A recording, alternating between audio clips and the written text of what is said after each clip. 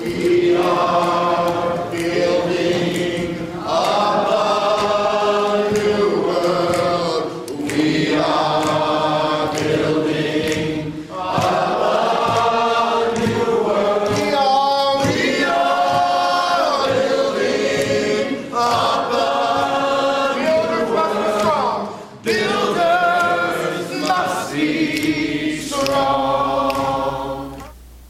Beloveds, welcome back to The Word is Resistance, the podcast where we're exploring what our Christian sacred texts have to teach us about living, surviving, even thriving in the context of empire, tyranny, violence, and repression, the times in which we are living today.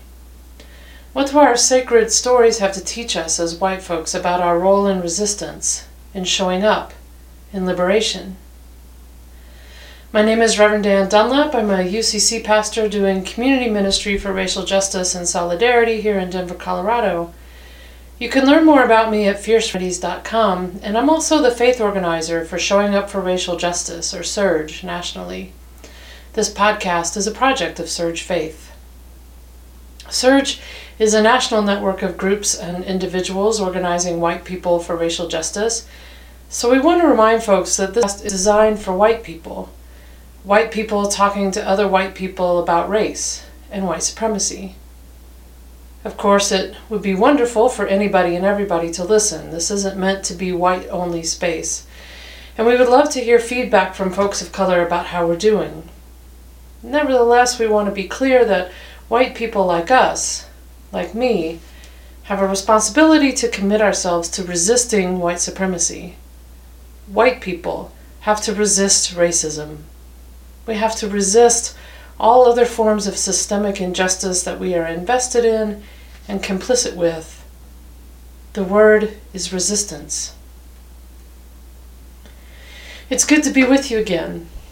I'm for the UCC's General Synod, and although I've been home for almost 2 weeks, it took a few days to recover from the intensity of those long days surrounded by a few thousand people. We've returned to very hot temperatures, and I don't know about you, but during these long, hot days of summer, I find myself longing for shade, for shadow. We don't have AC in our house, so we are praying every day for clouds like the ones rolling in over the Rocky Mountains to the west right now, so that the harshest sun won't beat down on our little house. We pray a lot for rain this time of year when the risk of wildfires is high. We pray for coolness, for darkness. Sometimes, and as someone who moved to Denver because surviving the long gray winters of the Pacific Northwest got to be too much, I get the irony of what I'm about to say, but sometimes there is such a thing as too much sun. Sometimes there is such a thing as too much sun. And I mean that elementally, and I mean that metaphorically too, and so I wonder what we're doing to nourish coolness and shadow and shade for ourselves and each other. How we're handing each other a cool cup of water when the blazing lights of the empire's violent thrashing collapse are so harsh on our bodies and souls. Have a cool cup of water right now before we go on. Feel the cool water as it moves into your body. Slow down a little, find some shade, and just breathe. Courage, sisters, don't get weary. Courage, brothers, don't get weary. Courage, people, don't get weary. Roll away, we belong. A cool cup of water, y'all. I've got water here, and I've been drinking on my herbal tea today that has cooling herbs in it, like peppermint and chickweed. I love chickweed. It's a gorgeous, luscious, juicily nutritious herb. I've never seen her growing here in Denver, but in some places she grows wild all over. She has beautiful, tiny little leaves and star-shaped flowers, hence her Latin name, Stellaria media. She creeps along the ground and her flowers look up to the stars. I said her name was chickweed. Some people say she's a weed. Weed as in unwanted. I've said before I'm an herbalist, so anymore I raise an eyebrow when people talk about weeds as unwanted, invasive, toxic plants to be torn out, poisoned, or dug up. Dandelions, red clover, nettles, chickweed, yellow dock, burdock. I mean, if you ever want to get me going, tell me you're going to poison your dandelions, because I'm telling you dandelions will save us all in the end, if there ever was an herb of resistance. You see where I'm going here? Matthew's parable put in Jesus' mouth about the weeds and the wheat. Weeds and wheat. Herbalists know. Weeds are just plants that refuse to grow into rows. So I'm already reading this parable with the raised eyebrow of suspicion. The herbalist in me, though, really wants to dig in the weeds. I really, really do. And I did do some reading about the weeds, actually. There are interesting articles out there about what exactly this weed is and why it would have been a problem. Here's a tip. Yes, it's medicinal in small doses, but it can carry a fungus that can make you really sick and also ruin your crop and kill your livestock. So, But everybody wants to know about the weeds. If you Google it, you'll see. Good seed, bad seed, weeds and wheat, can't tell evil from good.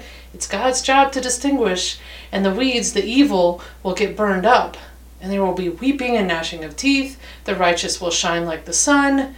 The end. The church is wheat, though. The kingdom. Everybody seems to think so. The kingdom. The kingdom of heaven is like this.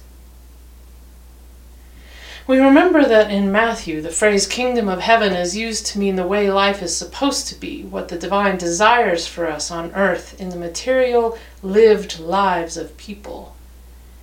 And where I got stuck, and honestly am still stuck, is on this. Why are there enslaved people in the kingdom of heaven? Why is the kingdom of heaven described exactly like a Roman householder or estate relationship with enslaved people and a master in the NRSV, a kurios in Greek, a lord, a position of power over others, a master, an enslaver of other humans? Nobody wants to talk about enslaved people in the kingdom of heaven. So right now I'm going to make a confession to you.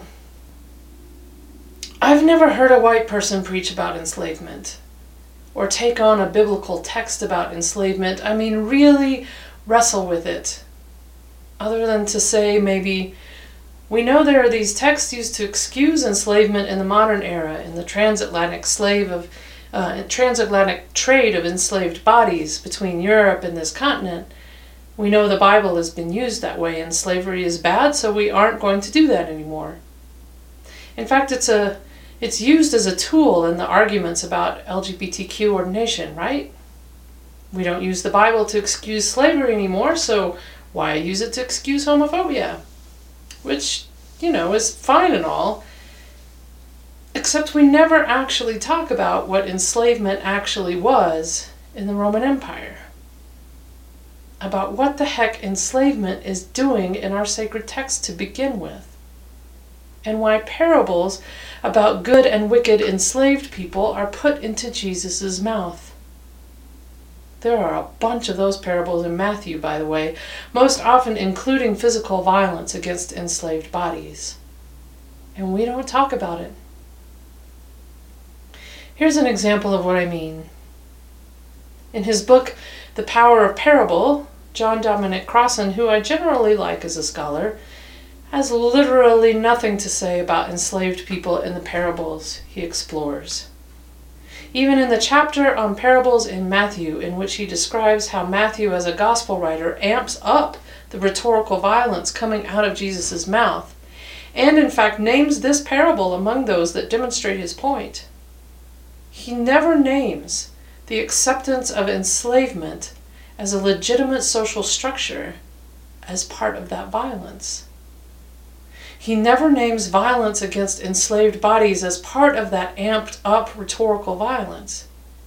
If, as he says, the power of Jesus' parables challenged and enabled his followers to co-create with God a world of justice and love, peace and nonviolence, then why are there enslaved people in these parables, and why doesn't Crossan talk about that? Why do we not talk about this? That's not really my confession, though, or read, or whatever. My confession is what I haven't said, what I haven't done. I have never preached about this. I have never talked about this. Until sitting down with these texts this week, it had never occurred to me to find out just what enslavement in the Roman Empire looked like. I have been content and to repeat, to take at their word the ones who taught me that, but slavery in ancient times was different, really more like servants, not like what it was in the U.S. Bodies weren't enslaved like property. No, it was different. I was taught that. I've repeated that. It was different. I didn't question that. I was content with that, comfortable. I did not want to know more. I recognize that in myself. Even in my own desire to really talk to you about weeds and herbs, I recognize that as a deflection from talking about the fact that there are enslaved people in the kingdom of heaven. So I'm naming that for myself, for us. This is how it works, right? White supremacy teaching us to ignore what we see right in front of our face. What I also recognize that I want to do is I've wrestled and wrestled with myself and Jesus too about this text, is that I want to make it better. I want to fix it. I want to find the key that will make it so that Jesus is not telling us there are enslaved people in the kingdom of heaven. I want to find the subversive resistance-y counter-reading that will make this all better, that will make it not possible that Jesus means to say there are enslaved people in the kingdom of heaven. So ironically, my resistance lesson this week is to examine my own resistance. My own resistance to sitting with the reality of enslavement in the Roman Empire and how it infects our sacred text. My own resistance to exploring how the casual acceptance of enslavement as a legitimate social order in the Gospels says something about my resistance to exploring how enslavement as a legitimate social order still impacts us today. I recognize my own attempts to minimize what my ancestors did, my own ancestors who enslaved people on this continent. How when I say, but it was just a few, how that's not any different than saying, but slavery was different in Roman times. I confess this. I don't know what the penance for this would be, but I'm going to start with this. I'm not going to try to make this better. Not right now. I'm going to sit with the reality of enslavement in the Roman Empire and white and listening to this to do the same. Because it was not different. Everything you've heard about chattel enslavement on this U.S. continent, I want to take care here because what I don't want to do is create some kind of enslaved people trauma porn to get white folks to wake up, because that's not okay.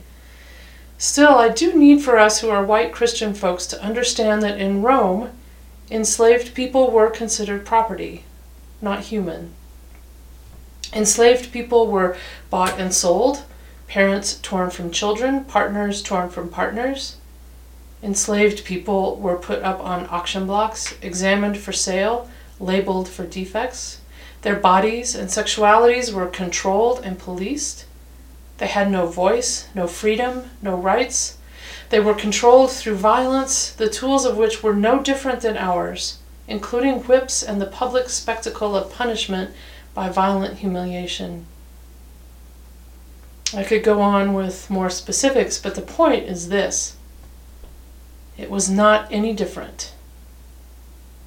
And what has me so very unsettled and fighting with Jesus about is that Jesus knew this.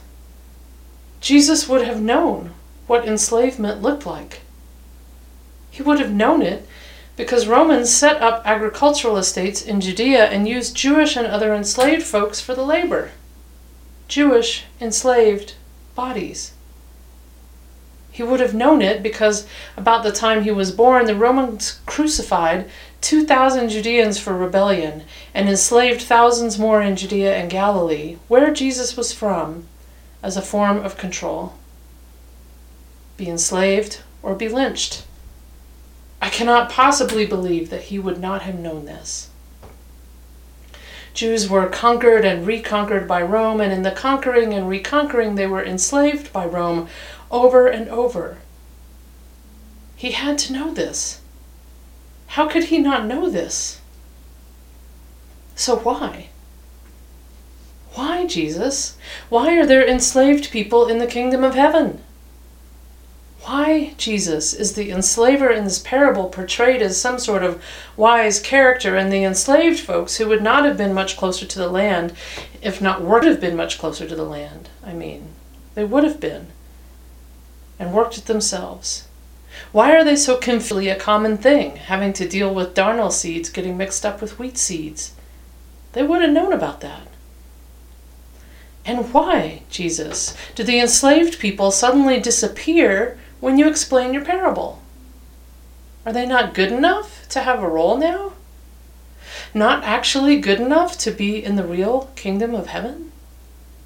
What the heck is even going on here? Jesus, didn't you know that there was a Roman law against sowing darnel seeds into wheat fields, and that rebels did this on purpose as an act of resistance, which is probably why there was a law to begin with? And apparently some Jewish folks got in trouble, as in they were executed, for doing exactly that.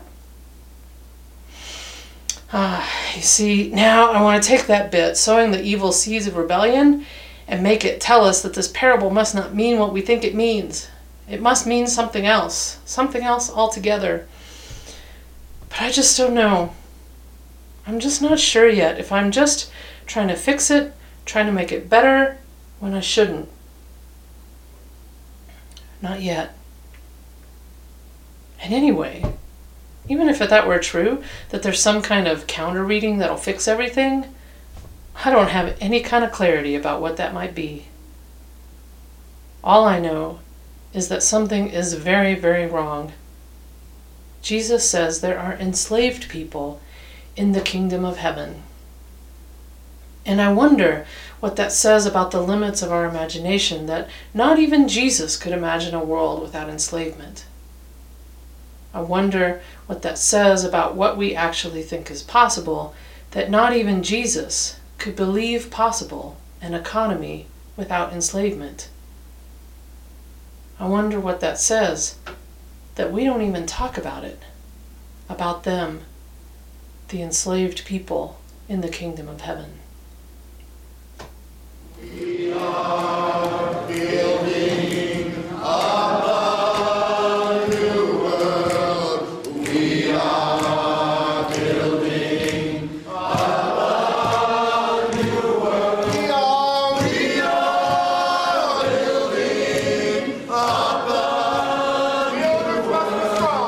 builders must be strong. So here's really my point with all this. I think for white folk, our deep discomfort with and avoidance of the enslavement of other humans in the biblical text is directly tied to our deep discomfort with and avoidance of the reality of enslavement of other humans as one of the foundational and ongoing mechanisms of U.S. empire. We as white folk don't understand, and perhaps don't want to understand, the ways in which these systems of violent dehumanization traumatized generations of people in Rome and in the U.S. We as white folk don't understand, and perhaps don't want to understand, how that foundational mechanism of enslavement, with its terrorizing partner, indigenous genocide, still function to this day.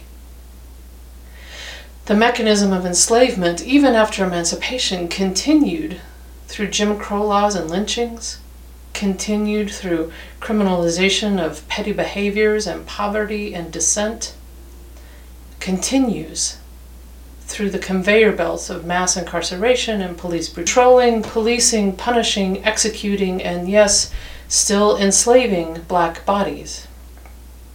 And we certainly don't want Jesus to have had anything to do with this. So if you're preaching this parable, I invite you to speak. I invite you to not try to fix it. We have to face this reality that lives in us, face the discomfort. Just stay in that for a while. I invite you to spend some time on the website the Equal Justice Initiative created to document lynchings in the U.S. Think about lynchings and crucifixions as forms of social control and terror. Ask why in the world enslaved people who would have been targets of crucifixion show up in Jesus' parables. Ask why we don't talk about it. Sit in the discomfort of that. And I don't mean be paralyzed. I mean let yourself feel your feelings about it all as fully as you can as a catalyst for action. Whiteness doesn't want us to feel, especially about this, so let yourself feel it and use that knowledge you discover in your body for deeper action. That's actually where the good news will be, down there in the deep. That's your call to action this week. Fight with Jesus if you have to. I sure have been. Thanks, as always, for joining me today. Of course, the transcript this week will include resources at the end to support your actions. Let us know how it goes. We'd really love to hear from you by commenting on our SoundCloud or Facebook pages. We'll be back next week with Nicola Torbett giving us a resistance word for the text for July 30th. You can find out more about Surge at showingupforracialjustice.org, and our podcast lives at SoundCloud. Search on The Word is Resistance. You can interact with us there if you have questions or need help with action ideas. Transcripts are available as well on our website, which include any references, credits, and copyright information. The music you hear is a live recording of a song gifted to the Freedom Movement by Dr. Vincent Harding, We Are Building Up a New World. The group you hear singing is No Enemies, a multiracial group of activists and musicians here in Denver, Colorado, who come together for movement choir practice to bring singing back into direct actions and other movement spaces. This particular choir practice is from December 2014, being led by Minister Darrell J. Walker. We are deeply grateful to the Freeney Harding family for letting us use the song for this podcast. A huge thanks to Colin Matson, who has been our amazing sound editor all these months since we began in January. We're building a sound editing crew now, and we are so appreciative of Colin for holding it down for us as we figured this podcasting thing out and shifted to this weekly format. So thank you. Thank you. As always, blessings to you and all that you do to resist injustice and in all that you do to build up a new world. Love and liberation, beloveds. Love and liberation. Until next time, I'm Reverend Ann Dunlap. Thank you so much.